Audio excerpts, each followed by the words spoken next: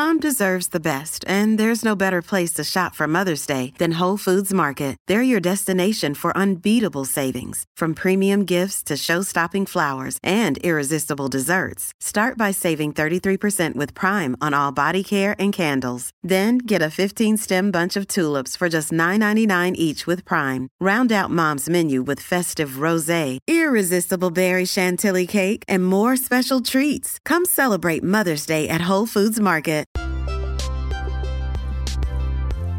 This podcast is intended for entertainment and opinion.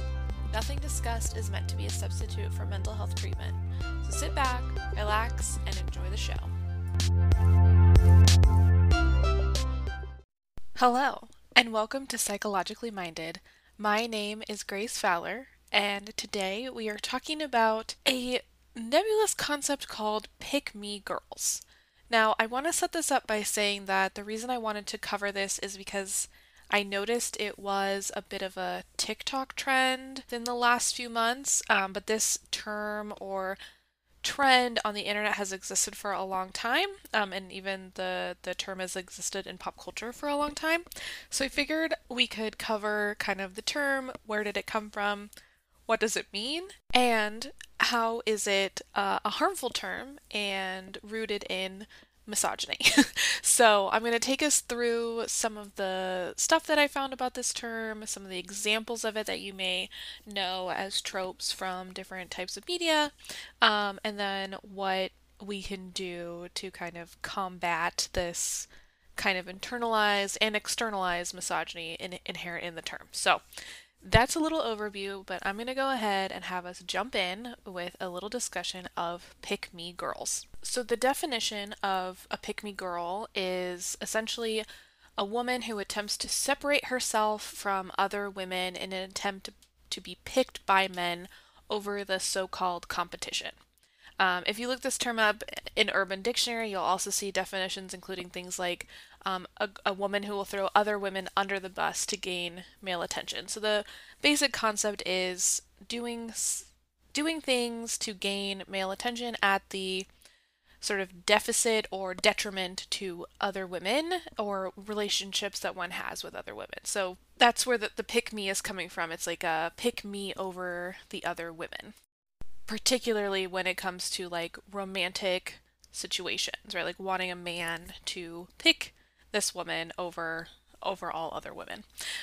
Related concepts that you may be familiar with are phrases like not like other girls, one of the guys, or the cool girl.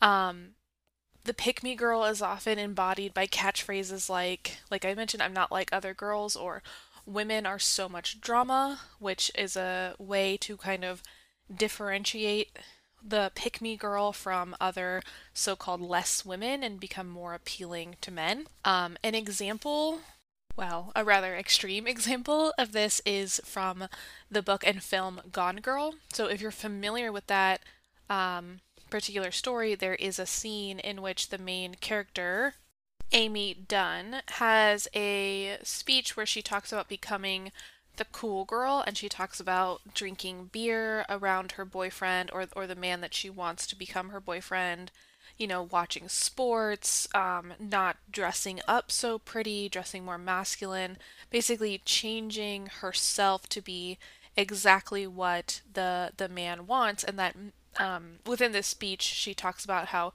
men seem to think they want a girl who doesn't care about being feminine, even though they eventually hold that against you, but that to get a man's attention, one has to change themselves to be more masculine, and that is part of her kind of MO in the book and in the movie, is that she changes herself to be exactly what her partner thinks he wants, and then when he is unhappy with that, she takes revenge.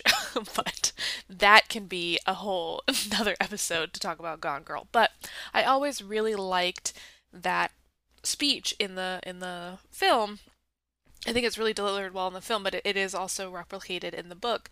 I always thought that was such an interesting kind of look at this this phenomenon, and the character of Amy Dunn is really conscious that this happens. Whereas I would argue that when we see this behavior like out in the real world, it's not always conscious. It's not necessarily a intentional or purposeful like shutting down of other women or shutting down of one's own like femininity or identity as a woman, but it is a subconscious process. So the Gone Girl speech is so interesting because she's so aware of it, and she's able to articulate like, this is why I do it, and if I don't do it like this, then I would not have the husband that I have now. So that's like Gone Girl is like an extreme example of this phenomenon. But more recently, we've had an emergence of the trend on TikTok. And if you look up the hashtag #PickMeGirl on TikTok, you'll see that there are over 1.4 billion views of the content under that hashtag. So this is like quite a popular and quite a recent trend basically on TikTok. However, some of the articles that I was reading about this mentioned that the internet's relationship with pick me girls actually started more likely in 2016 on Twitter, where there was a hashtag called tweet like a pick me, where people would tweet out kind of like stereotypical things that a pick-me girl might say, and that was happening on Twitter. If you were on Tumblr at any time in like the mid-2000s, like 2010, you probably also saw this trend as well, or heard this term. So it's been around for a while, and we have these other terms, right, of like not like other girls or cool girl or whatever. They've been around for a while, but I thought it was so interesting that it seems to be picking back up in popularity, especially on TikTok, and this seems to be a trend that kind of works its way through each social media platform as it arises. So I would imagine that any new social media platforms that arise after this point will see a similar pick-me girl trend. So what is it? What is the trend on TikTok? And essentially these TikTok videos are of typically young women making videos about like these POV videos, right? The point of view of someone interacting with a pick-me girl. And the pick-me girls will say things like, oh, I don't want to be partners in class with a girl. I want to be with the boys. Or, oh, after school, I'm going to play Fortnite with the boys. Now, I understand that this is children, so some of the children's references are not as maybe accessible to some of my older audience members, but it's little things like this of little comments to other women about what the other women are interested in, as it being silly, as it being worthless, and that the pick-me girl is wanting to establish herself as truly like one of the boys and as separate from other women, and like deserving of special attention, of like, oh, she goes home and plays Fortnite with the other boys, like she gets special attention from the boys that the other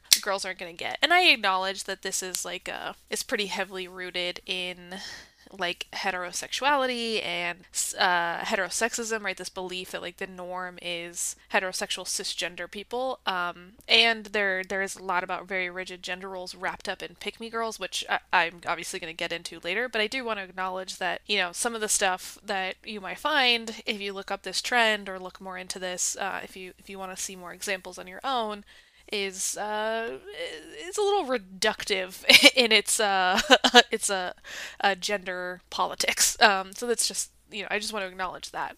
But so that's basically what the trend is like these little videos of giving these examples of things that a pick-me girl would do. Now, one of the articles that I was reading talked about the extreme of the pick-me girl, like if we took it all the way to its like logical conclusion, what does that look like?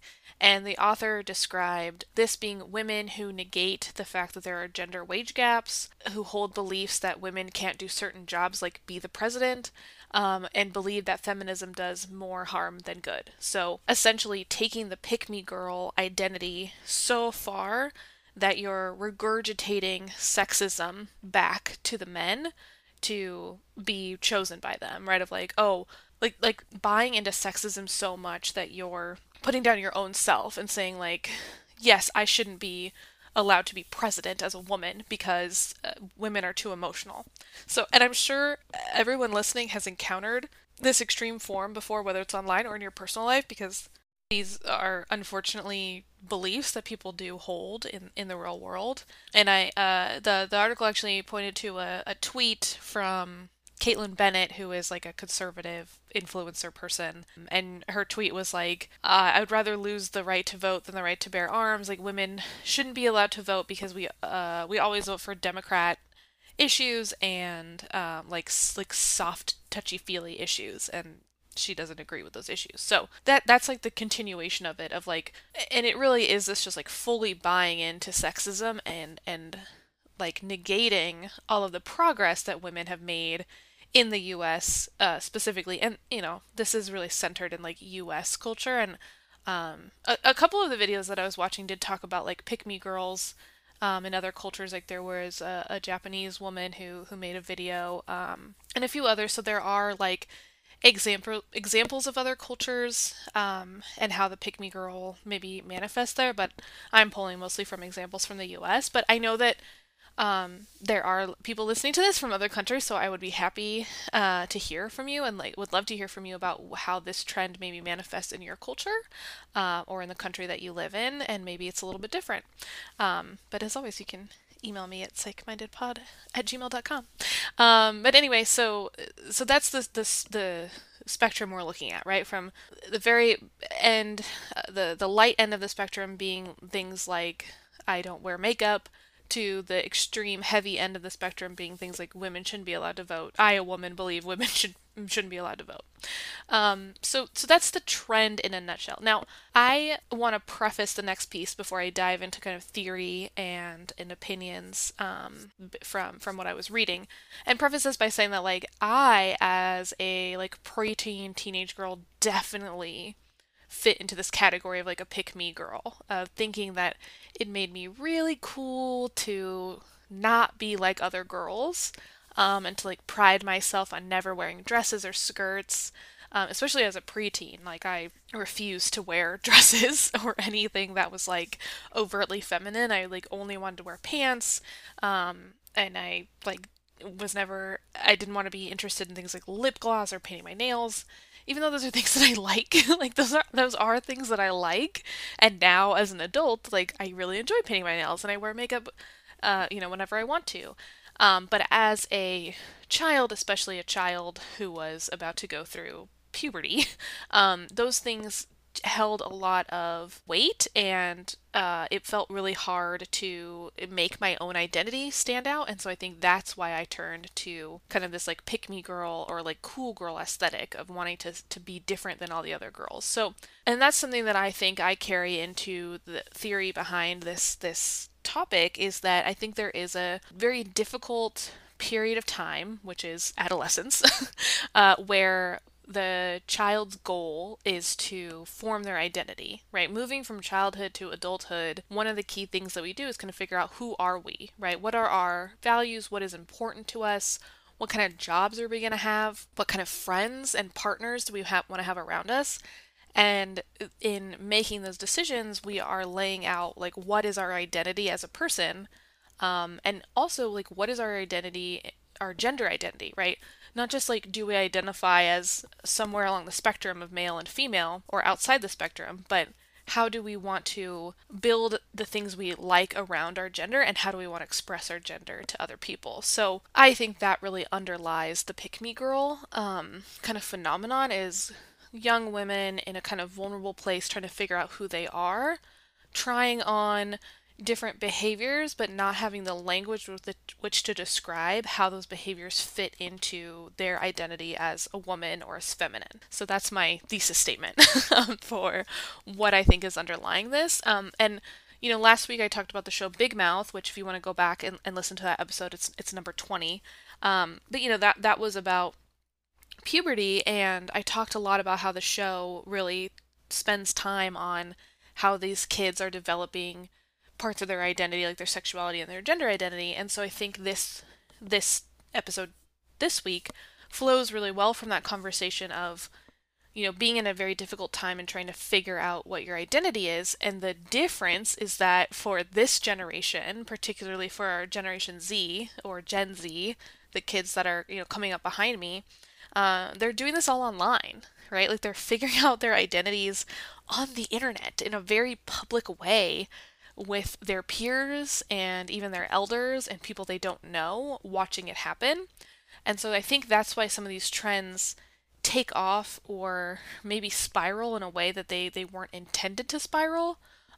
Because the pressure of going through this like identity development very publicly is a lot of pressure. And for those of us who grew up in a time before the internet or a time before the internet was easily accessible, right? You had to like dial up onto the internet in your mom's bedroom. Like it wasn't in your pocket. A lot of these things didn't happen for us, right? We got to kind of explore our identities in a very private way. And that maybe felt public, that felt like our friends and peers were watching it happen, but in reality it was a much smaller sample size of people experiencing our puberty. And so yes, that's what I think is happening here is that this trend is really just kind of a mirror of how, especially particularly women who are often more often surveilled, are working through identity development, and it's getting blasted across the internet, and that is kind of perverting the process. And I'm going to talk about why I think it's a perversion. But enough teaser. Let's dive into some of this this background stuff. So essentially, what's happening with a pick me girl is an attempt to distance oneself from what might be called feminine practices. So, like I was saying, this is kind of really digging into like some rigid gender roles, right? So, let's use the example of a pick me girl that says, she doesn't wear makeup because she just wants to not look like a clown, right? She wants to look natural, not look like a clown, right? This is something that the pick me girl says. So let's take that, right? So, the underlying assumption here is that wearing makeup is an inherently like feminine practice, which it's not, right? Lots of people can wear makeup, but that by the pick me girl saying, I don't wear makeup because I don't want to look like other girls, is inherently saying that, well, girls have to do this and boys have to do this, right? Like putting them against each other and saying that these are like dichotomous categories that can't be crossed. So, you know, boys definitely can't wear makeup because the girls are wearing makeup and I'm trying to be not like girls, right?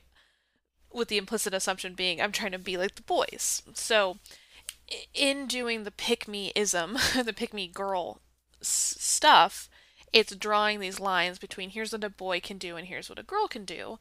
And we know that that's just like not the reality, especially as we get older, right? And boys get manicures and girls play sports, and these things are not tied to whatever your gender identity is, and that it's possible to enjoy multiple things, right? Like enjoy playing Fortnite with the boys and also enjoy wearing sundresses, and that doesn't mean that one's identity has to be like shattered into a thousand pieces, but you can incorporate that into your identity as a woman or as a man or a non-binary person, right? So that's one of the main issues, is that the pick me girl behavior splits these gender roles, or creates these very forced gender roles.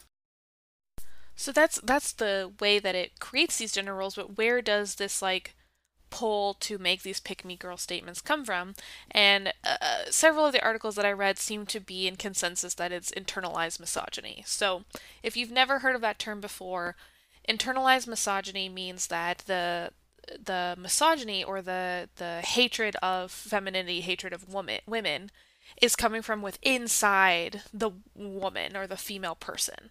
So rather than it being directed at you from society, right, of like men telling you what you can do and can't do, or of systems, like discriminating against women historically for being the caretakers of children. Instead of it coming from those sources, it's coming from inside oneself. And there's lots of research, like in social psych, about internalized oppression in general, because any type of oppression, such as racism or homophobia, can become internalized, and then the person kind of wages that war against themselves from within themselves. So pick me girls are essentially engaging in this internalized misogyny that tells them, I can't like certain things and be respected. Like that's really what it boils down to, right? Of like, I can't like girly things because girly things are bad or weak, so I can't like those things. And if I want to get attention or romance or relationships with men, I have to disregard all feminine things because those are inherently bad. That's the experience of internalized misogyny.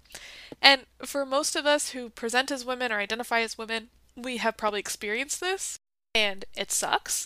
I can say that from personal experience, like it sucks and it's hard to identify in yourself. But if you find yourself like bagging on interests you have that are more feminine versus the interests you have that are more masculine, it might be a little bit of internalized misogyny, so it's just something to be aware of. So what's happening for the pick me girls is that they aren't aware of this internalized misogyny, and this is where I think it becomes an unconscious process, right? It's not necessarily on purpose. Is that the pick me girls don't yet understand why they feel this pull to be masculine or be loyal to men and distancing themselves from other women or women identifying people. And then it's that inability to unpack the internalized misogyny that is coming out in the pick me girl isms. And I think that reality is sad. There is like I feel a sadness toward that of this being an expressed behavior of someone who is experiencing kind of like an inner hatred of themselves or an inner rejection, like rejecting their own selves for things that they may be into or feel pulled to. And it's quite limiting, right? To like only believe that I can engage in like certain behaviors as a woman versus a man. And then if I want any attention from men, I have to do the opposite of what maybe I do want to do or maybe what my peers are doing. And there was one article I read by I believe Tricasso or Rosenbluth. Both of these authors talked about kind of this internalized misogyny and talked about wanting to have empathy for the pick me girl, which I thought was like very beautiful. um, and they talked about like, this seeing it again as this like painful experience of like this is a symptom of women who live in a very like restrictive and male-centered society, right? Of believing that these male-centric standards, right, that to be a leader, you have to be masculine, you have to forego your femininity, and if you don't forego your femininity, you're bossy, or other B words, or these rejections of parts of themselves because they don't fit into like a traditional or toxic masculinity. And their argument, both of the authors made very similar arguments that it's not that we should necessarily accept pick me girls for all of their behavior, that we shouldn't like reward or encourage this competition between women or this like distancing from women in an unhealthy way. But that we can't accept those behaviors, but we can have empathy for them, and try to understand how this is an expression of oppression, internalized and externalized oppression on the woman who's engaging in that kind of behavior, and that when we have empathy for someone, we can engage with them in a more meaningful way, which I think is fantastic. And we do have so much evidence in the research to show that like empathy is an important aspect for interpersonal functioning, right? Like being able to get along with other people, we have to have empathy, which means we have to be able to at least understand their perspective. It's not necessarily exactly taking on their perspective, but it is understanding their perspective. And for those of us that maybe are able to know what internalized misogyny feels like and consciously recognize it, we can have an understanding of what it was like before we understood our internalized misogyny, right? We can kind of lean on those past experiences and say, like, yeah, that was a rough time in my life, and I can have empathy for someone who's still going through that. But like my role in relating to you is to kindly point out those experiences and those differences in our experiences. Now, I think the problem comes is that on social media, those like gentle conversations and empathetic conversations are really difficult to have, especially on a format like TikTok, where only one person is creating the video content and the rest is coming from comments where things like tone and expression of emotion are very difficult to portray. And I think that dynamic is contributed to what some of these authors say are the call out portion of the pick me girl trend, which is basically where the TikTok trend went a little too far. So, like I was giving examples before of what a pick me girl might say, and it was things about like makeup or playing certain sports or, like playing video games after school. But what began to happen as the trend moved along was people were making TikTok videos about like very specific traits that are uncontrollable. So, saying like pick me girls are short. Like, you can't, there's nothing to do about that, right? Like, some people are short.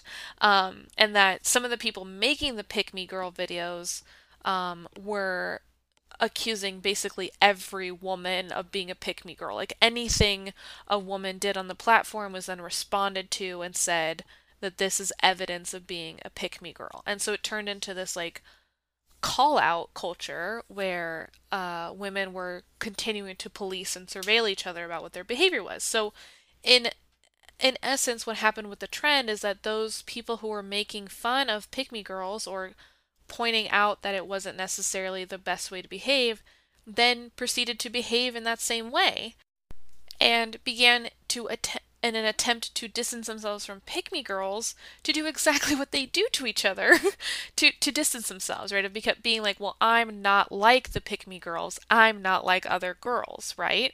And so it just became this like self-perpetuating cycle of one group denigrating another group in an effort to make the first group stand out, or deserve more attention, or even some of the videos that I watched, there was like this inherent self-righteousness of like, I have the best identity as a woman because I don't do these things, whereas you are a failure or bad at being a woman because you do pick me girlisms.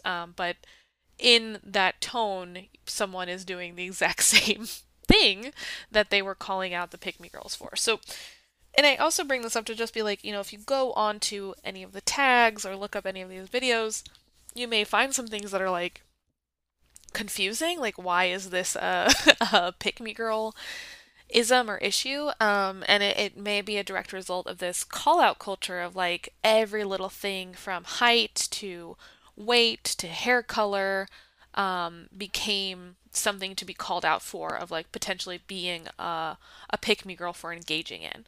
And I know I've said this multiple times about it being a way of surveillance, and I do want to like spend some time on that because surveillance is a way in which we perpetuate oppression against each other. And I'm going to focus mostly on like misogyny and sexism, but this is a thing that happens in all forms of oppression, right? All the isms, this idea of like surveillance of others. But within gender, particularly like very rigid, more what we would call traditional gender roles, there is a lot of surveillance, which means we're watching each other to see how the other person behaves and then determining if their behavior matches with what their prescribed role is or not, right? So, like all of these examples of watching other girls and saying, like, oh, well, you're not into like baking, that means you're not feminine enough, right? And the same thing happens for men, right? And again, I know I'm using the binary, but this is just roll with me here. Same thing with men, right? Of like, oh, if a man isn't interested in watching sports, right? The Super Bowl is coming up. If you're not interested in watching the Super Bowl as a man, you're not doing masculinity right. And I think, especially for older generations, you may have experienced this in a lot more aggressive ways of being policed. And I know that growing up, I have a younger brother, and there were things that he maybe was interested in or things that he wanted to do that there would be teasing around of like, boys don't do that, and things that I was interested in that it was like, girls don't do that. And, quite frankly, we would do it to each other, right? I would surveil him about his gender roles, and he would surveil me.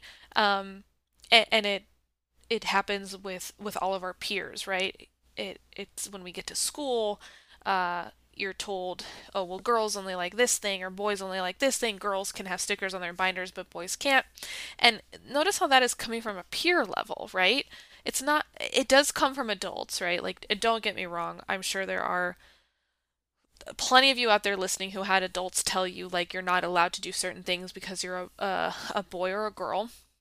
And I wish that this was a video podcast so you could see the amount of finger quotes I've been doing throughout the episode. But nonetheless, you may have also had adults tell you that you can't do this or that, or you can't have this or that haircut, or blah blah blah blah. But a lot of this comes from our peers, right? Of like a lot of the bullying or teasing you may have experienced on the playground or in school was probably around your gender and how you expressed or performed your gender, and if you were doing it right or not. And some of the research about like gender development has shown that in school age children, once they hit that school age, particularly like 6 or 7, when they're really in structured school from like first grade on, gender roles really get locked in. And the kids are kind of monitoring and surveilling each other on gender. And it can be really hard for kids who maybe don't have their gender identity in a like locked down in a way where they can describe it, or maybe they have a gender identity that's more fluid and doesn't fit into the categories of the peers around them. And that's where we then get into things like gender dysphoria and transphobia, which this episode is not about, but I think that is a related issue. But a lot of us, especially those of us who are older, we experienced that surveillance like on the playground, right? And it was like, 30 kids in your class, you were all surveilling each other, subconsciously, of course, right? There's not children aren't sitting around being like, today I'm going to make sure that Billy does 3 boy things and Jane does 4 girl things. This is a subconscious social process. But that was it, right? It was maybe the 30 kids in your class. Maybe if you played on a sports team, it was a few other kids, or, we're in a community center. But for the most part, it was like the kids you saw every day, right? Like you had relationships with these kids. You were doing the surveilling back to them. But now we take this concept of like surveillance of gender and we put it on the internet, like especially on something like TikTok, where your videos get recommended based on an algorithm, so people that you don't know, that you've never met before, are seeing your videos. Especially if you are starting to gain an audience, your videos are going to be shown to more and more people. And especially if you're doing a trend, right, where you're latching onto a hashtag. I don't know if they're called hashtags on TikTok. I don't know much about TikTok, but you're latching onto a tag in which other people who are interested in that tag are going to see your video over and over again. And all of a sudden, the community in which you're participating in this gender surveillance with has exponentially grown, right? It's no longer people that you see every day and interact with regularly. It is now potentially hundreds, if not thousands, of people that you've never met, that you have no relationship with. You may have a parasocial relationship with, but you don't have a real interpersonal relationship with, and they are now engaging in gender surveillance. And there are ways in which people can now comment on their gender performance, right? Like literally in the comments. And an interesting thing that I noticed, because I mostly watch the TikTok videos on YouTube, which I know is like what an old woman I am.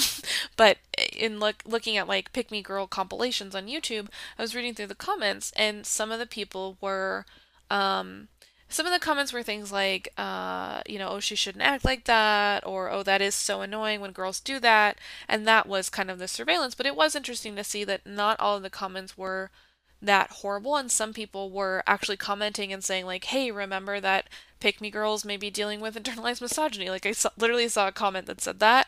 Or saying, like, oh, OMG, I had a Pick Me Girl phase, and, like, now I'm fine and I like feminine things. Or people saying like, hey, don't get it twisted, like tomboys are not the same. Some of us like to do masculine things and have more male friends, but we also have women friends. So there was an interesting discourse in the comments on YouTube, but this is again not comments that are directly to the creator. So looking at the comments on these videos directly to the creators who are making these videos, or maybe they aren't making the videos, but they are they're not making pick me girl videos, but they're making videos in which they are doing pick me girl things, and having the comments kind of reflect that and say things to them about how they are engaging with their gender. That's like pretty extreme um, surveillance, right? Like that's so extreme because now all of these people who are largely strangers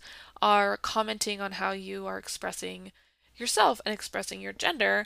And I would imagine that if you're in not a great place or if the comments are very harmful, they could contribute to increasing that sense of internalized misogyny, right? Of like, or even if one makes a video about pick me girls and then the comments like reinforce that belief, it reinforces that internalized and externalized misogyny, right? Of saying like, oh, other girls are bad when they do this. I'm not like other girls because I don't do the pick me girl stuff. So again, it contributes to this like cycle of the trend going so far that it essentially just replicates itself. And by calling out a pick me girl, you essentially become a pick me girl. And, I did just want to throw out that I did find this research from 2021 actually. It was a master or a dissertation that I found out of Western State University that looked at implicit and explicit internalized sexism using The Bachelor. So if you if you like The Bachelor, it's quite a fascinating read. But as the author of this paper basically was just pointing out that there's a lot of previous research that connects internalized oppression. So in general, right, that includes like internalized racism or internalized homophobia. That internalized oppression in general is associated with lower self-esteem. And so, with associations like correlations, those things can go both ways, right? So low self-esteem may then actually be related to higher internalized oppression. So this can create a cycle, right, of someone has high internalized oppression, they don't feel great about themselves, that internalized oppression is reinforced, so they continue to not feel great about themselves.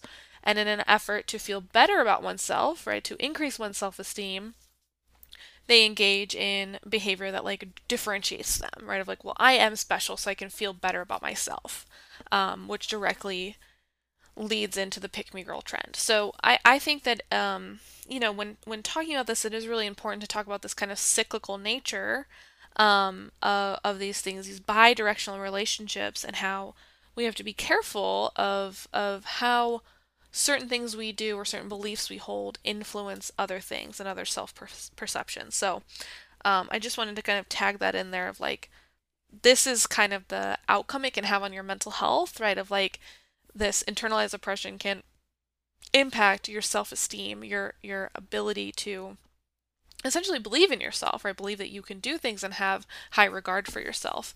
And when this is happening for adolescents in this like very delicate developmental stage, self-esteem is really, really crucial and also really, really fragile. So you can see how this is such a bad recipe for someone going through this stage of life.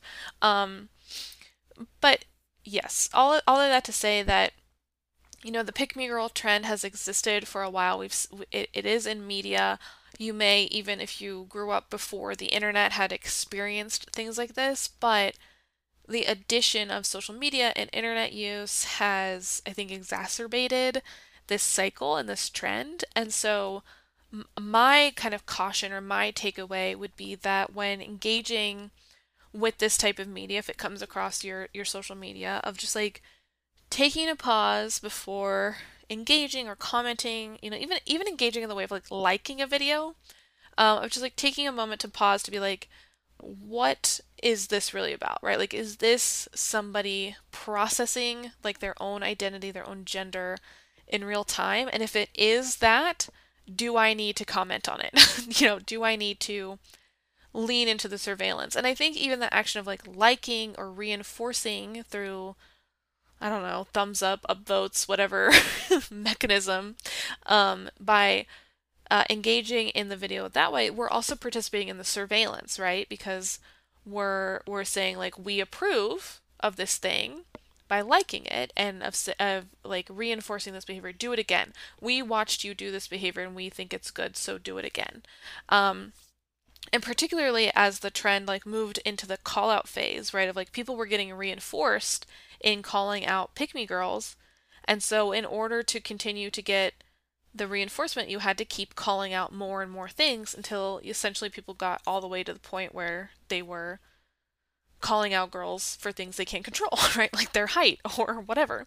And so that's the takeaway that I have from this topic is like just kind of the nature of social media, how we engage in essentially surveillance of each other, and how we can have a more mindful and essentially empathetic way of relating to each other by not inherently rewarding or reinforcing certain ways of acting, particularly when it comes to like this trend, like the pick me girls. And I do want to end on a note of just saying like I do have such deep compassion for girls who do this because I was one of those girls who did this, and I think a lot of us did it in a way.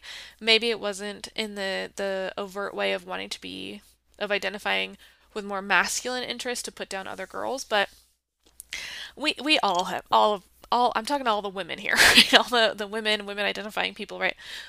We've all done this at some point in our life, and maybe you were a person who just said, well, I don't have girlfriends because there's so much drama. Or maybe you were a person who, shied away from dressing in certain ways, or maybe you're the kind of person who doesn't believe that other people should have casual sex, that they should only have sex within certain types of relationships. You can hold those beliefs. We can believe whatever we want, right? Like we can engage with our bodies and our gender in whatever way that we want.